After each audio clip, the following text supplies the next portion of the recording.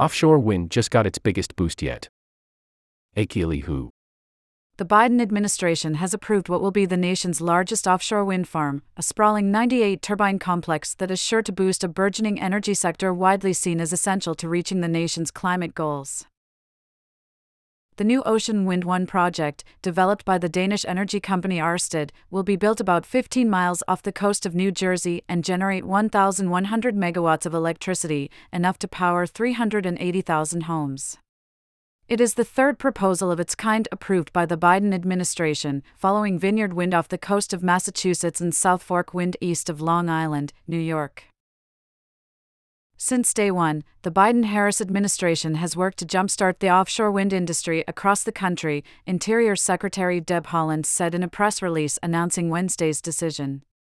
Today's approval for the Ocean Wind 1 project is another milestone in our efforts to create good-paying union jobs while combating climate change and powering our nation.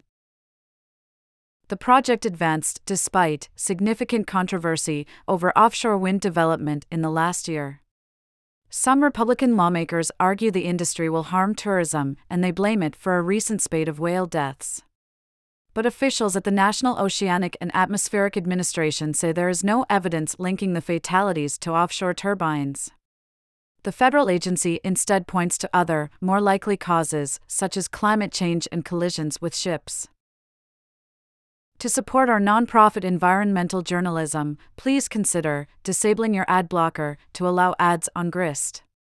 Here's how. Congressional Republicans and local nonprofits opposed to these projects have launched campaigns and lawsuits to halt their development, many of them backed by oil and gas companies. Fast Company traced funding for efforts to stop Vineyard Wind and other offshore wind projects to the Texas Public Policy Foundation and the Caesar Rodney Institute. Both receive money from the likes of ExxonMobil, Chevron, and Koch Industries. Meanwhile, the Biden administration calls offshore wind a key source of clean energy and jobs as the nation transitions off fossil fuels. President Biden has set a national goal of installing 30 gigawatts of offshore wind by 2030, enough to power 10 million homes. The Federal Bureau of Ocean Energy Management hopes to review 16 projects by 2025. Department of Energy officials say expanding the sector will take advantage of the stronger, more consistent winds that blow overseas, where the rapidly maturing technology produces more electricity per turbine than onshore farms.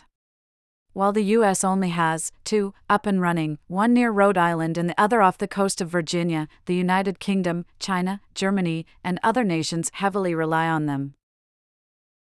The Federal Bureau of Ocean Energy Management estimates that during its development and 3 years of construction, Ocean Wind 1 will create more than 3,000 jobs. Along the Gulf Coast, the offshore wind industry has already become an economic lifeline for workers displaced from the declining oil and gas sector. According to the Department of Energy, an offshore operation in the Gulf could create 4,500 jobs. To support our nonprofit environmental journalism, please consider disabling your ad blocker to allow ads on Grist. Here's how. Ocean Wind 1 is expected to become operational by late 2024 or early 2025.